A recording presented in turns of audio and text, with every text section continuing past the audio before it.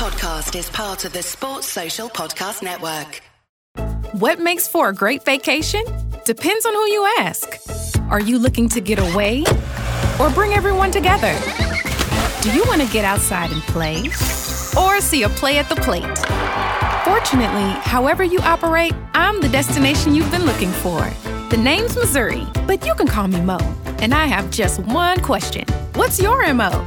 To find your MO, tap now. Or for information on safe travel, come see me at visitmo.com. Everton have drawn 1-1 against Manchester United at Old Trafford. A lot of celebrating at the end from Duncan Ferguson, from the players, from the fans. It was a draw, but it felt like a lot more than that given the circumstances with Everton going down. A lot of injuries, injuries before the game, injuries during the game. Delighted with that, Mark. How about you? Yeah, definitely. You're right. A draw, it feels more than the point. Even if you would have won the game, it would have felt more than the 3 points, because I think what we've been looking for from this Everton team for far too long now is not just an upturn in form and obviously getting more points on the board, but an actual spirit and something for us to get behind. It's been a long time since I've gone to a game and enjoyed the game so much, but also appreciated our own players and our own team so much. And I think that affiliation between the fans and the players is the clear benefit of having someone like Duncan Ferguson in charge. And while he keeps churning out performances and results like this, then long may he continue. Yeah, well, we'll come on to talk about that in a minute, and who may potentially be in charge for Wednesday night. But on the game itself, probably two teams I said didn't really click into gear in attack throughout the game. You know, United's best players didn't really get involved in the match too much. Dominic Calvert-Lewin was excellent for us, but lacked a bit of support, you could say, on some times. But it felt like everything grew into the game. Lingard has that chance after 15 or so seconds. You're thinking it's going to be a long afternoon. Few little issues with Jordan Pickford in the defence, which let some of their players through. But before we scored, and it was a very scrappy goal, obviously, it felt like it was sort of coming. We were growing into the game and started to establish ourselves a little bit. Yeah, I think both teams were capable of showing frailty today, and certainly from a physical fatigue point of view, that is something that we saw from both sides. I think we knew that it was going to be very important to get in at half time, but also into the latter half of the second half, still in touch with the game. I think given the poor run of form that we're in at the moment, football games can very quickly get away from you. I think it was important that we didn't let the obvious quality that they've got up top do that. I think it became very apparent very early doors that beyond James, Rashford and Martial and all of the pace and flair that they've got up top, they're a pretty average football team at the moment. And I think sometimes it takes a lot of in particular our younger players, time to realise that teams like Manchester United are there to be gotten at. We know that Old Trafford is not the fortress and the place to fear that it once was, but I think it's getting over that mental barrier a lot of the times. And obviously a first half goal helps you. I think that the way that we reacted to the goal, our own goal, was probably the most pleasing aspect for me today, because Everton teams down the years, have gone to big grounds, scored early goals, gone ahead, and you fear for the team on the back of that, because the whole style of play changes, the anticipation of an equaliser and then the inevitable defeat soon follows. But it didn't feel like that at any point today, even when Man United equalised. I think that's a testament to the mentality of the manager and the players after going 1-0 ahead. And I think that's the way that, certainly given the injury situation that we've got at the moment, that's the way that Everton have got to play.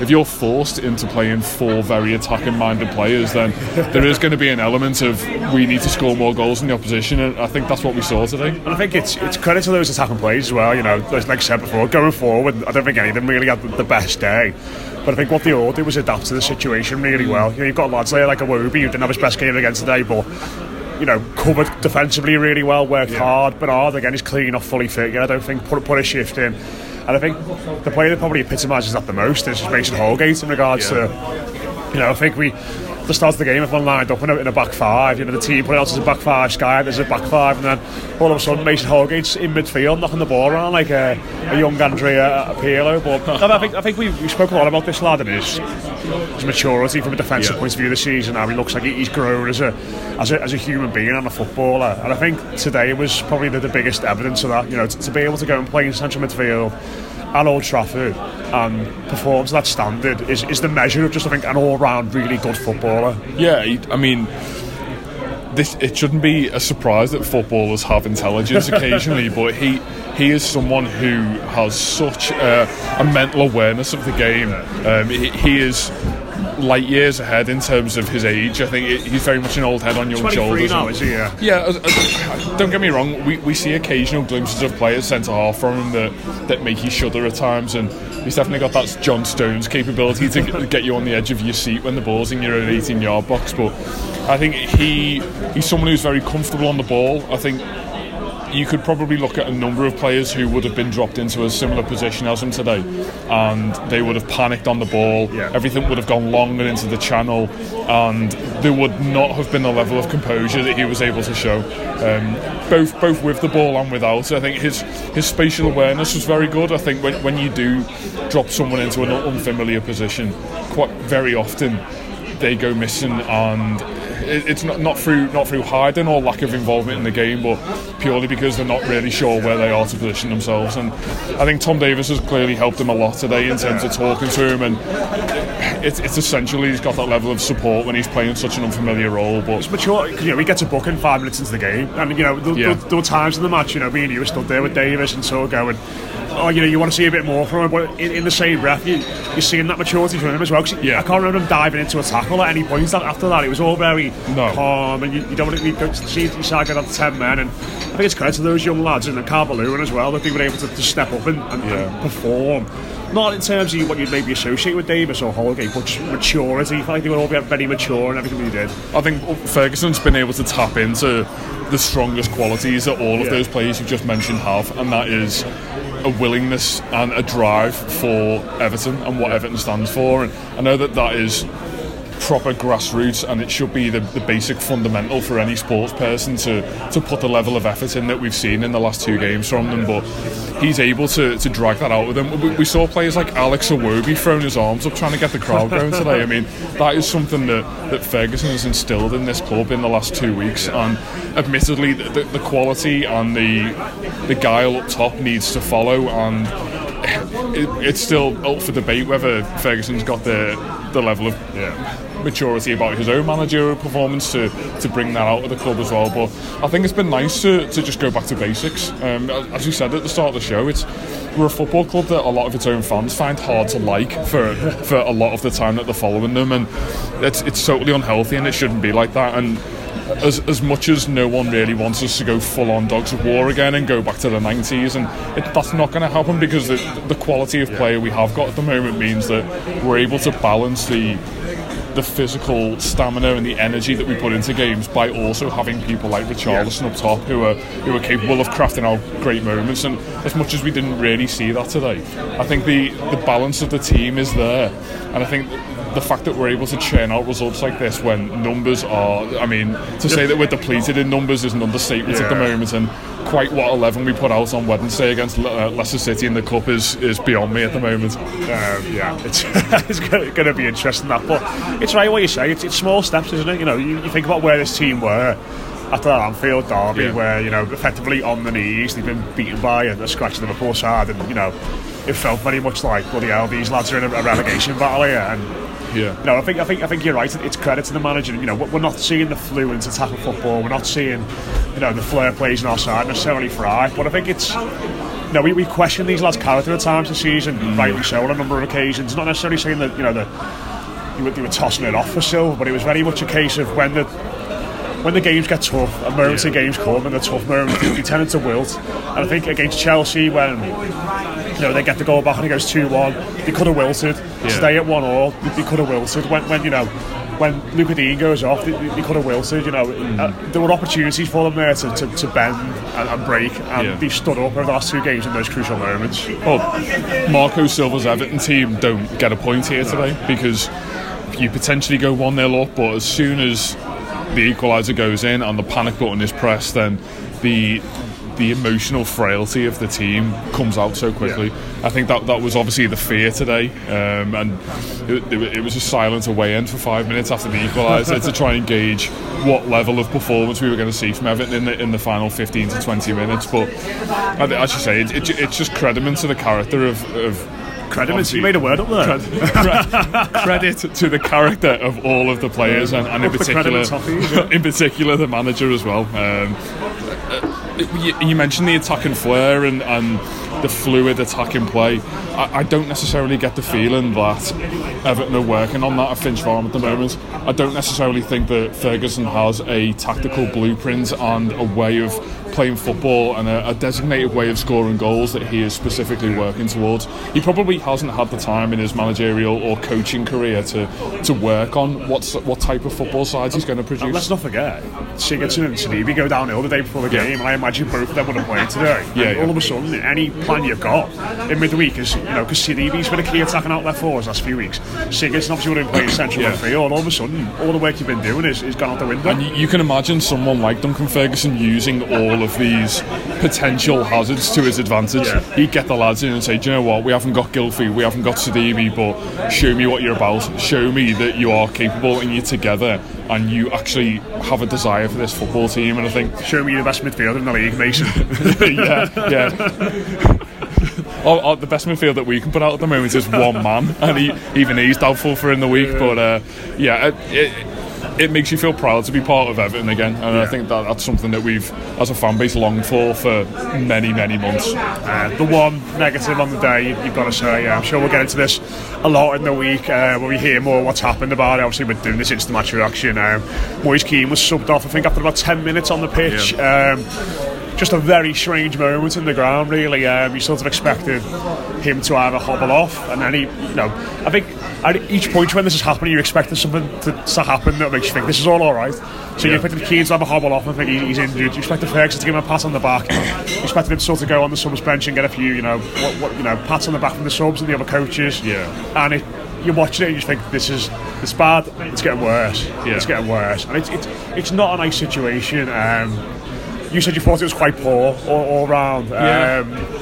It's a difficult one, isn't it? It is a difficult one to properly get into. It is, because, as you say, we will never ever know the conversation that Ferguson had with Moise Kean before he got onto the pitch, and what his duty was and what he expected from him. The reasoning we've heard from Ferguson after the game is that it was effectively a time waste employ, which isn't true, is it? No one buys into that, because if you're doing that, you're very aware of the impact that bringing off a substitute has on him personally. And I mean, this is still, obviously, we all know, a young lad from a different country who is presumably still trying to settle into the country, never mind the football club. So I don't think that you do that to him in that situation. So that is clearly untrue. Is that in... I know what you're saying, and that's right. It's great to sit here, and after the game we've got a point and say those things. But if you put yourself in Duncan Ferguson's situation, and this is taking a bit of a leap here because we don't know what's happened, but say he's not followed an instruction, or say he's not happy with his work rate, and he's told him a couple of times he's not doing it. It's easy to sit here now and go, well, you should have trusted him a little bit longer. But when you're in the middle of that game, when you're on the sidelines and you've watched 11 or 12 lads when Baines comes on, put everything into a game at Old Trafford, or is it possible for you to think that clearly and take stock in that way? The instructions that he had must have been very, very specific, because if they're not, I think you obviously talk to him in game, you give him the time to adapt and to prove that he can do the role that you've asked him to do. And I think with 5 or 10 minutes left, or whatever it was when he came off, you kind of bank on the fact that he will get you through the game. There was no specific moments watching him that you thought you've done something really terrible, or you've put your own team under pressure. Did waste one stupid foul, didn't they, I think? Midway through our defensive half. But I think that clearly was the issue, because his reaction was obviously to bring Keane off, but to ask Dominic Calvert-Lewin to come over to the right hand side and do the role that presumably he'd asked Moise Kean to do. You don't like to see it. The main reason I think it's poor and I'm frustrated by it is because of the big picture of Moise Kean at Everton. This is a lad who we had so much anticipation and excitement for, and hopefully the club still have the excitement for him that a lot of the fans do, but it feels like a transfer that's failing before our eyes before it's even really got going. I think it's Everton consistently struggle to get the best out of big name signings. I think we've seen it with Sigurdsson as well, whereby it feels like even 2 or 3 years down the line we're still stuttering with him and we're still trying to drag out the best of him.